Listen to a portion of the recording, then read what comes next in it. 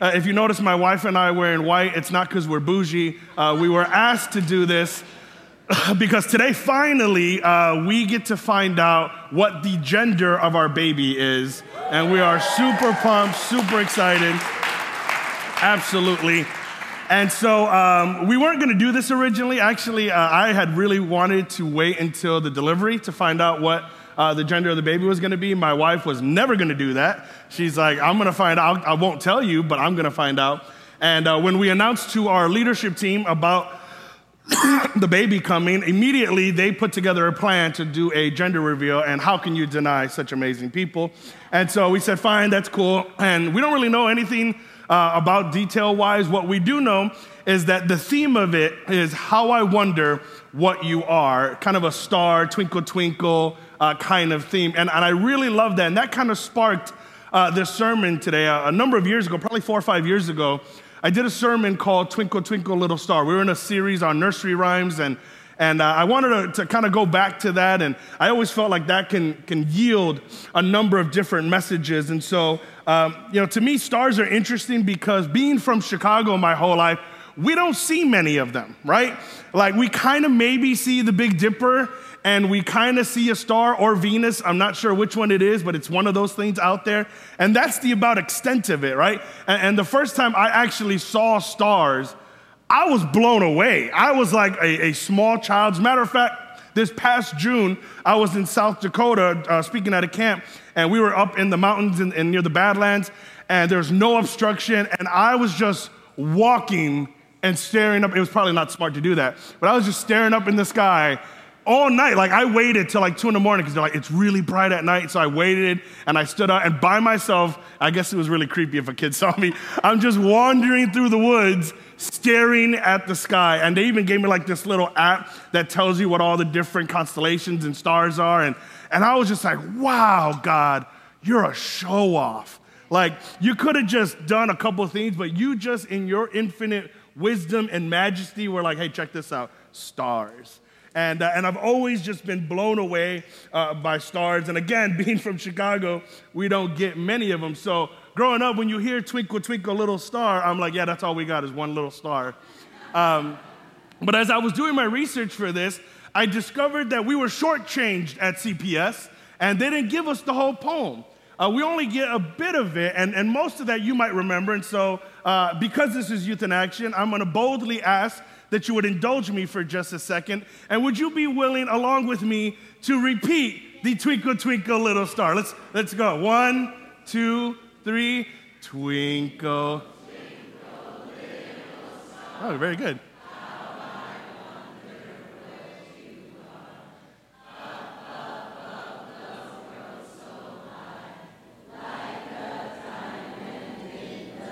Yeah. Twinkle, twinkle, little star, how I wonder what you are. Yeah, very good. Give yourself a round of applause. Look at that. Sounds like New York had a different version over here, but we're going to ignore that part. Here's the deal. That's what we've been taught. That's what we know, and it's cute and it's nice. But this is actually a much longer poem, and it goes beyond those couple stanzas. See, right after that, it says this: when the blazing sun is gone, when he nothing shines upon, then you show your little light, twinkle, twinkle, all the night. Then the traveler in the dark thanks you for your tiny spark. He could not see which way to go if you did not twinkle so. In the dark blue sky you keep, and often through my curtains peep, for you never shut your eye till the sun is in the sky. As your bright and tiny spark lights the traveler in the dark, though I not know who you are, twinkle, twinkle, little star. See, this poem is a traveler who is showing his gratitude and championing on a star. He's looking at it saying, man, you keep going, star.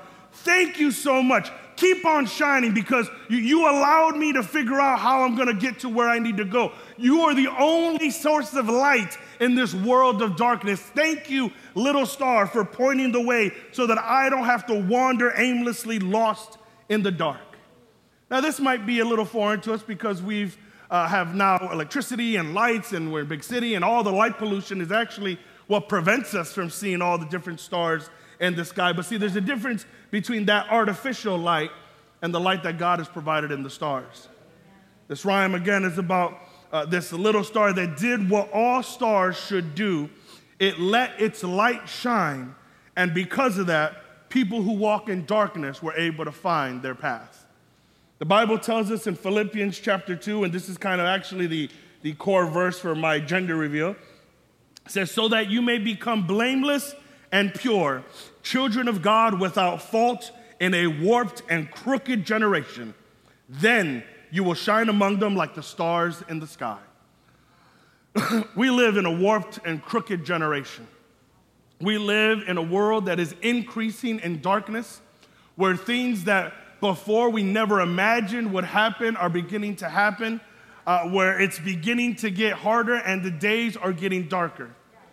Part of the prayer for my child and the world that he or she is coming into is that they would shine so that they wouldn't walk aimlessly in darkness, that they would shine so that others may see the light of Christ in them. See, when you accept Jesus Christ as your Savior, He raises you from the dead and puts His light inside you. So in a sense, we all become stars in a dark world. Let's look at the Bible, though, because in the Bible, there's a story about a traveler in the dark and how a star came into his life and shined in a way that changed his trajectory forever. If you have your Bible, we're going to look at the book of Acts. 8, and we're just going to look at a small story in Acts chapter 8, just about 11 verses. Listen to what the word of the Lord says. It says, as for Philip, an angel of the Lord said to him, go south down to the desert road that runs from Jerusalem to Gaza. So he started out and met the treasurer of Ethiopia, a eunuch of great authority under the Candace, the queen of Ethiopia. The eunuch had gone to Jerusalem to worship, and he was now returning. Just pause there for a moment. Most scholars believe this was a descendant of the Ethiopian queen that had visited King Solomon several years before this incident. So what we know is this Ethiopian, who is part of the royal courthouse, is in Jerusalem for a time of pilgrimage and worshiping God. And the Bible picks up in the moment where it says that he was seated in his carriage and he was reading aloud from the book of the prophet of Isaiah. Now, this would have been a really expensive scroll to buy, but he was the keeper of money, so we know he had a little bit in his pocket anyways. Now, the Bible says, the Holy Spirit said to Philip, go over and walk along beside the carriage. Philip ran over and heard the man reading from the prophet Isaiah. Philip asked him, do you understand what you're reading? The man replied, how can I, unless someone instructs me? And he urged Philip to come up into the carriage and sit with him. The passage of scripture he had been reading was this: he was led like a sheep to the slaughter, and as a lamb is silent before the shears, he did not open his mouth. He was humiliated and received no justice. Who could speak of his descendants? For his life was taken from the earth. The eunuch asked Philip, tell me, was the prophet talking about himself or someone else? So beginning with this same scripture, Philip told him the good news about Jesus. As they rode along, they came to some water, and the eunuch said, look, there's some water. Why can't I be baptized? By the way, if you are waiting till you reach some magical level of spirituality to get baptized, here's a good reminder that the moment you get saved is also the moment that you can go get baptized. He ordered the carriage to stop, and they went down into the water, and Philip baptized him. When they came up out of the water, the Spirit of the Lord snatched Philip away. The eunuch never saw him again, but went on his way rejoicing. Here I believe Philip gives us several examples of what it means to shine like a star, what it means to be radiant, what it means to do the thing that God called us to do. And if you're taking notes, the very first thing that I see happen when stars shine is that stars shine in darkness. Stars shine in darkness. See, Philip was doing great ministry before he was taken away for this moment. In the area of Samaria, there was unbelievable revival breaking out. The Bible tells us that people were being added to the church on a daily basis, okay? But suddenly, he's told by the Lord to go to a desert road. Not even another city, but a road in between two cities. He goes from great revival in the city to a desert for one person in the middle of nowhere. I think often we limit our shine to this room. We limit our shine to this 1 hour and 20 minutes we spend at church every Sunday. We think that because we serve once a week, or for some of us once a month, that we've done our duty and we've shined as we've been asked to. And I don't want to totally diminish the work that we do here and the fact that we come together every week to worship the Lord. That is important, that is vital to the Christian walk. But think of this. Stars never stop shining. They're always shining. The problem is during the day, the sun is much brighter. So you don't need the light of stars during the day because the sun is doing the work.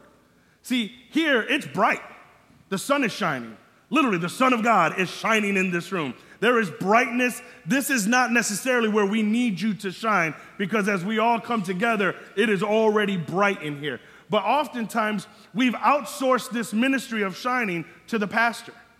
You know, we've relegated evangelism to, I'm going to bring you to church, instead of understanding that the church was called to go out. And so we bring them in, and the excuse is, well, I invited them, but they didn't come. And the other thing is, you got to remember, that's not the only invitation you can give. The same invitation of salvation that a preacher gives at the end of a sermon is the same invitation of salvation you can give at the end of lunch. As you're sitting with this individual, as you're shining your light, as you're walking alongside the carriage and you're talking to them, you have this opportunity to do exactly what God has done. And so stars are called to shine where it's darkest, not necessarily where it's the brightest. You were made to shine, or I should say your light shines brightest when the night is darkest. Matthew 5, verse 14 through 16 says like this: you are the light of the world, like a city on a hilltop that cannot be hidden. No one lights a lamp and then puts it under a basket. Instead, a lamp is placed on a stand where it gives light to everyone in the house. In the same way, let your good deeds shine for all to see, so that everyone will praise your heavenly Father. I know it's scary sometimes, but we have to be willing to shine brightest where the world is darkest.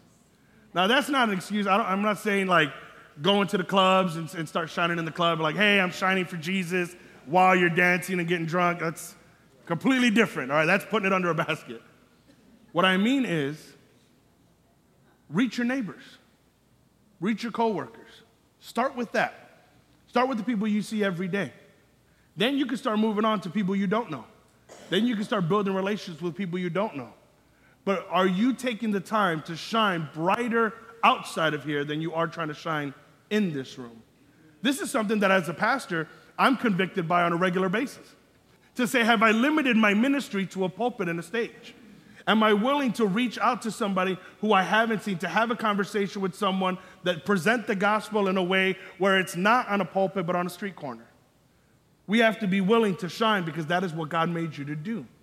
God called you to shine in a warped and crooked generation. In time, the Son of God will shine. But our role is to lead people to that moment. Our role is to be out there where no one else is and shine as bright as possibly can. Now, again, this world is doing everything it can to block your light, to have artificial lights create enough pollution where we don't notice your light. But shine anyway. Shine in such a way that people will notice. And be willing to shine even when there's not a crowd, even if it's only for one. Because another thing that I noticed about Philip, if you're taking notes, is that stars shine for everyone. Stars shine for everyone, and by everyone, and I know that doesn't seem grammatically correct, but I mean every one person. Going back to Philip, as I mentioned, revival had broken out in Samaria. People were being added daily, and yet in the middle of this great revival, God asked Philip to leave the city and go to the road for one man. Leave this great evangelism that's going on. Leave this great revival that's happening because I got one guy that I want you to talk to. Luke chapter 15, verse 4 says this: if a man has 100 sheep and one of them gets lost, what will he do?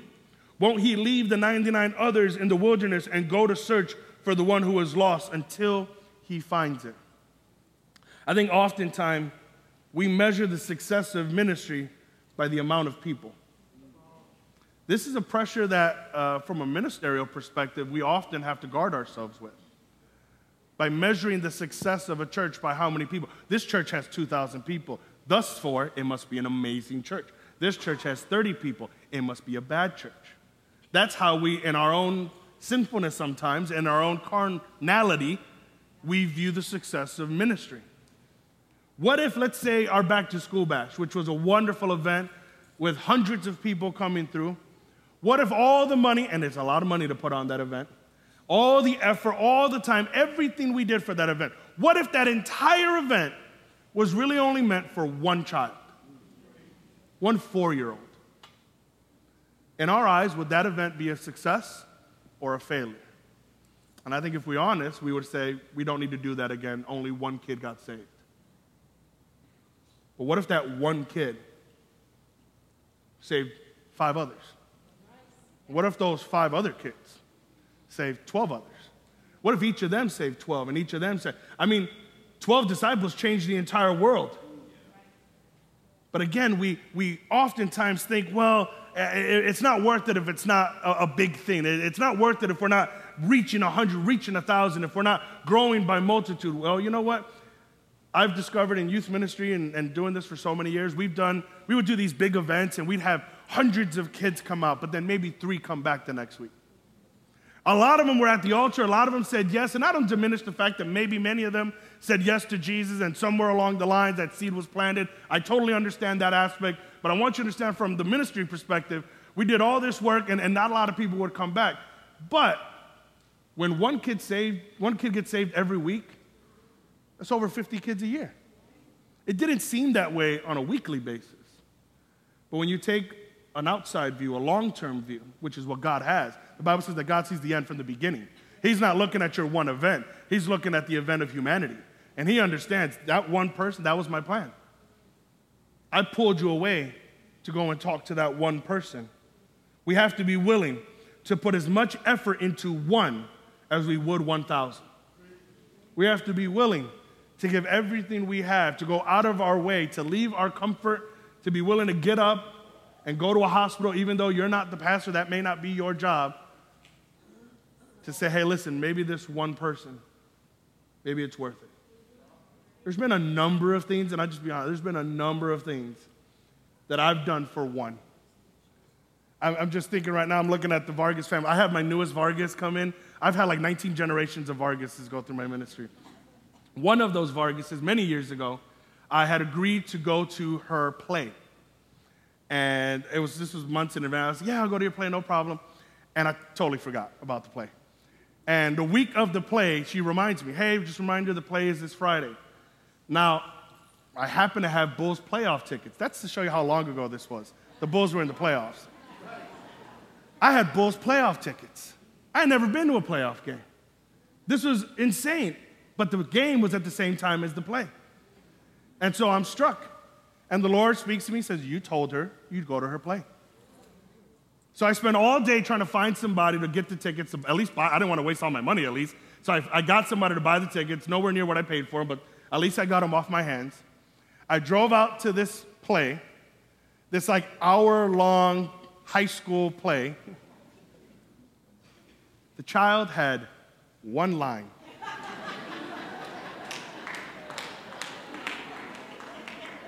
One line in the entire play. I'll never forget it. Her line was, yes! 3 letters.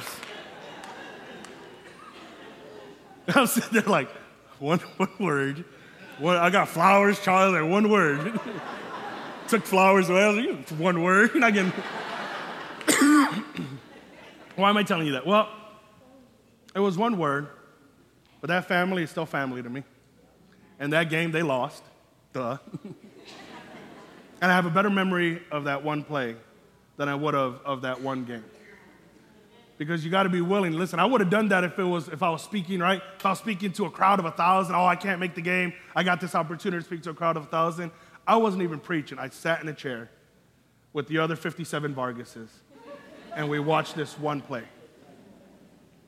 But church, we got to be willing to do stuff like that. Because it's those one moments that people remember for lifetimes.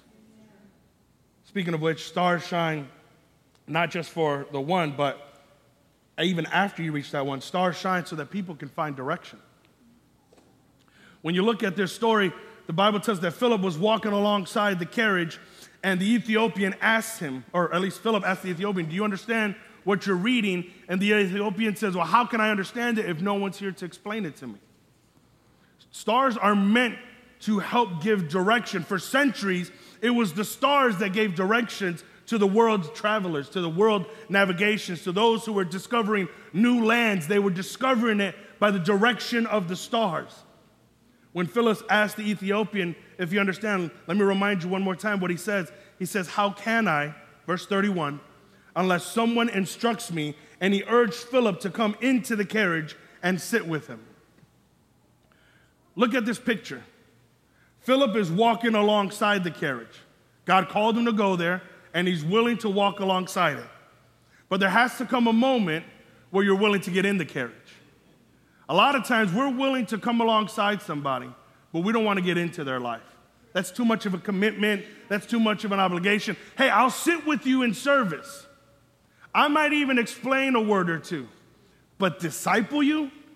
I don't have enough time to commit to that.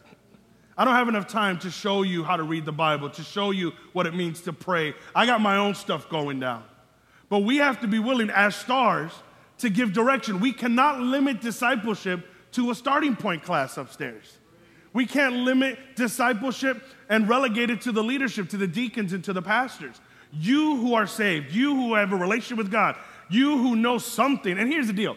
You don't have to know everything. We're not asking you to be theologians. We're not asking you to be Bible scholars. Teach what you know, not what you don't, okay? And it's okay when somebody asks, well, what does this mean? Dude, I have no clue. I'll figure it out. Maybe we can talk to pastor. We can ask one of the leaders. We can ask somebody else. We can Google it. Yes, you can Google it. There's a lot of great answers on Google. Not all of them. Don't believe everything.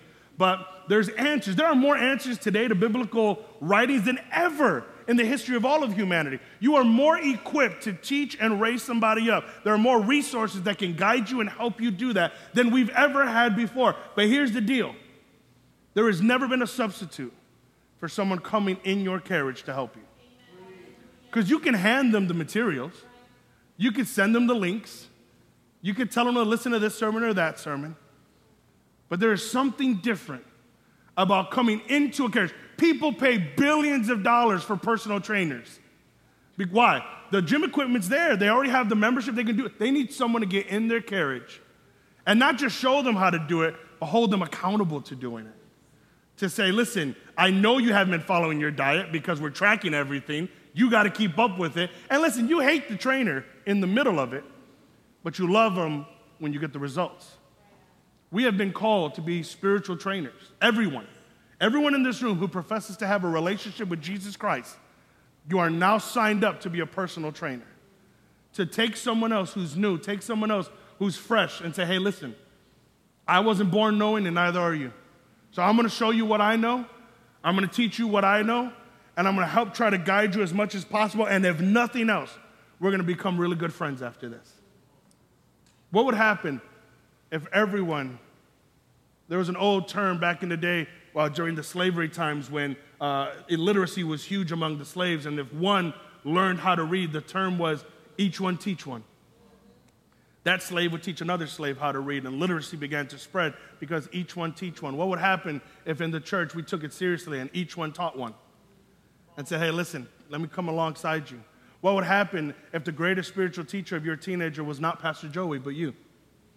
And the kid came up to me and said, hey, listen, I know what you meant in that sermon, but scripturally you were a little bit off. And I'm like, oh, all right, cool. This is what God has called us to do. Please don't assume that I am the sole source of your child's spiritual walk, because they love you more than they could ever love me. And they watch you more than they ever watch me. And they're willing to learn from you if you're willing to teach. And again, if you, like me, for so many years have no kids, understand there are plenty of people, young and old, who need someone to just put their arm around them and say, brother, sister, let me show you. Let me teach you what it means to learn from my mistakes. Let me show you what it means to love the Lord and love Him forever. There's been a number of important people in my life that have done that for me. I've been in ministry now 11 years. I never went to Bible college. I didn't go to any special programs. I didn't have any special credentialing. There's no reason Pastor Carlos should have hired me on a resume standpoint. Amen.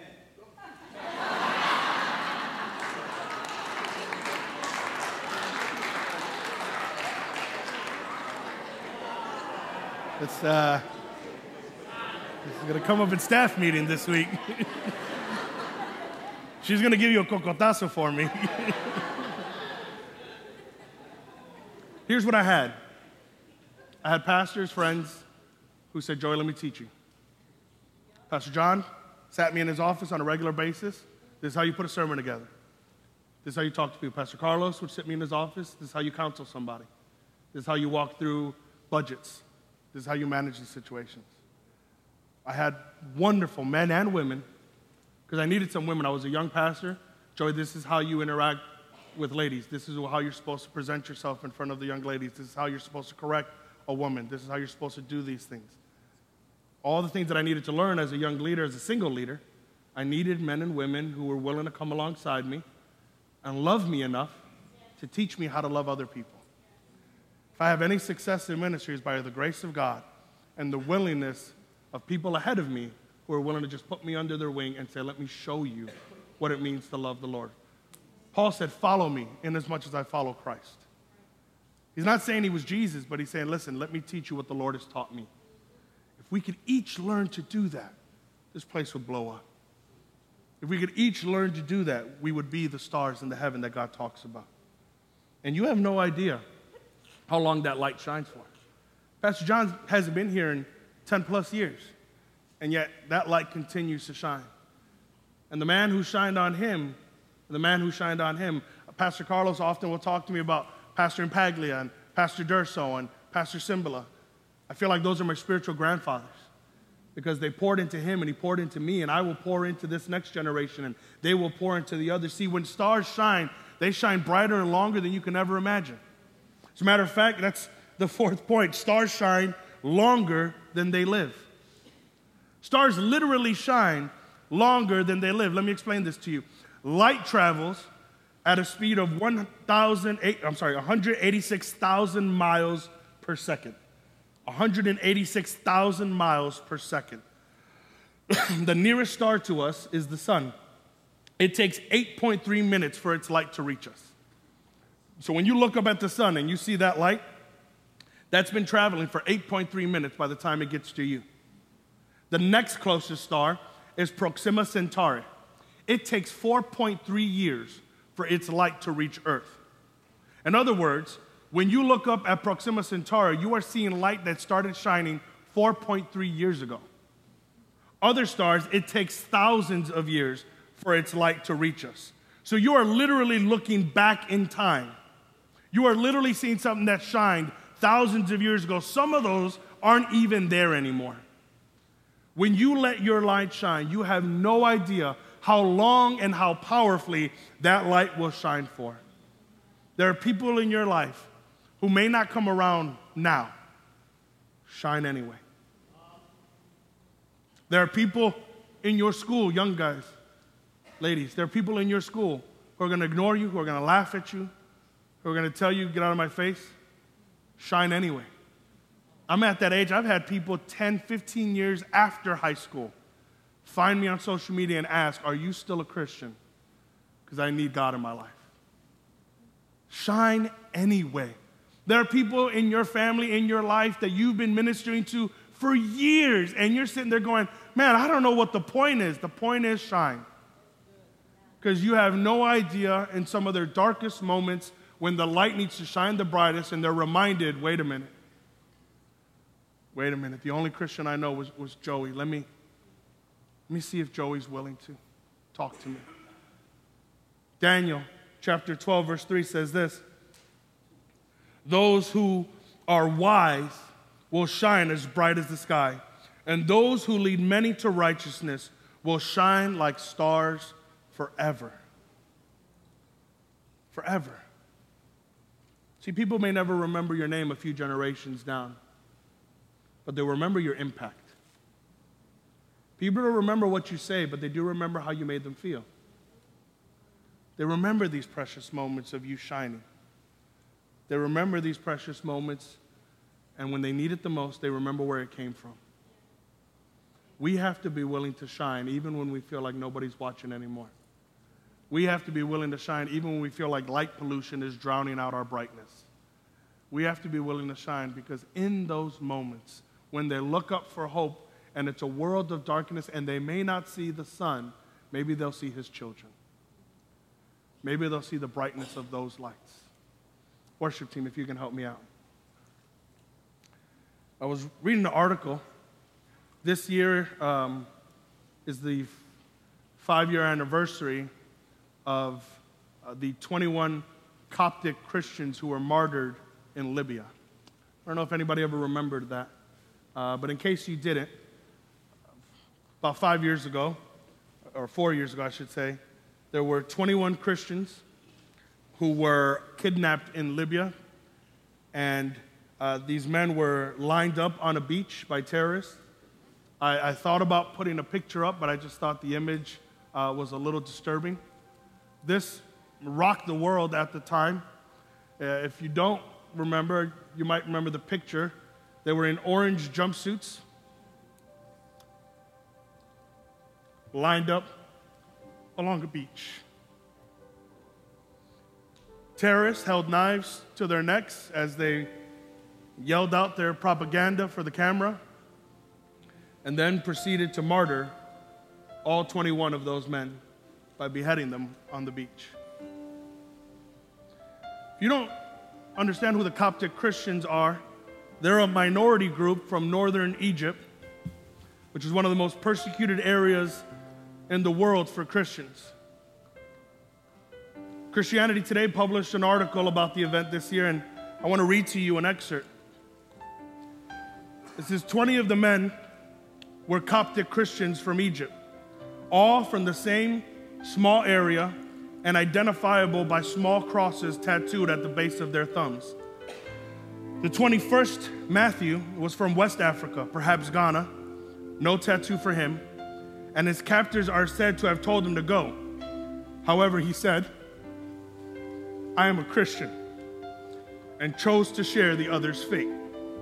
Like them, his demeanor facing death was extraordinarily peaceful. It is this event, willingness to die, that with his last whisper they yelled, Ya Rabbi Yeshua, O my Lord Jesus, that has led to them being hailed as martyrs by the Coptic Church. Later in the article, there's a quote by an author named Mosbach, who had written a book about the events. In this book, it says that Mosbach interviews a bishop who asks him why he is so curious about the martyrs. The bishop says, this is not a Western church in a Western society. We are the Church of Martyrs. I take no special risk when I say that not a single Copt in Upper Egypt would betray their faith. As Mosbach says, well, if they were indeed your average young men, then the bar for what is average has been set pretty high. Why am I mentioning that? It seems a little off based on everything else we've been talking about. But if you research a little bit about the Coptic Church, you'll find that this church has been a minority in a predominantly hostile Muslim area for over 1,500 years. They've been hunted down. The Egyptian government doesn't even want to really make a head count of how many there are because they're afraid there's more than they are comfortable with. Over and over again, they are persecuted. But when you study the Coptic Church and you look at its history, you will find that they believe they can trace back their heritage to the Ethiopian that Philip reached. The Bible says that the Ethiopian never saw Philip again. But from now on, he knew the Lord.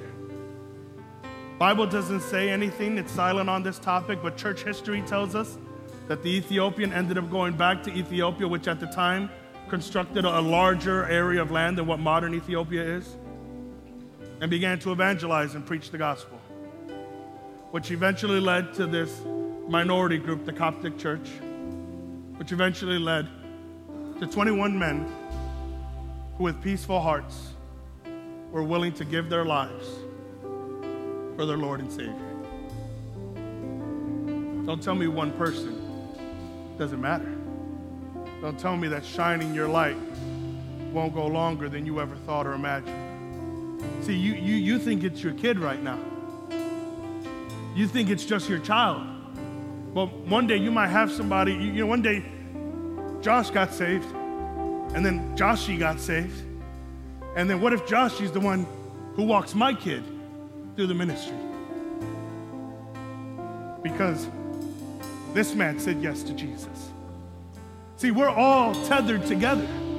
Somebody reached you and you reached somebody, and somebody's sitting here because they got to you and you get to them, and we got to this family, and this kid reached that parent and that parent reached that cousin. There are literally whole families in here because one begot the other, begot the other, begot the other. Because light shines farther than you ever thought you could.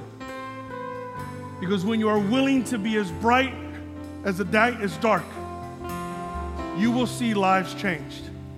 And there will be someone in heaven that you would have never been even alive to meet that'll say, I am here because 200 years before I was born, you reached my great, great, great, great, great grandmother.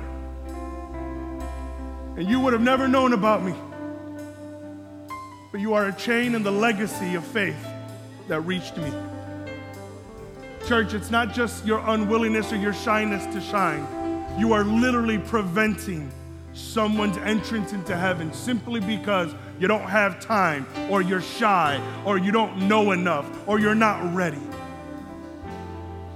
All of you know enough to be ready. All of you have accepted Christ, are equipped because of the Holy Spirit to do everything God has asked you to do. All I'm saying is, are you willing to shine? Are you willing to be as bright as God made you to be?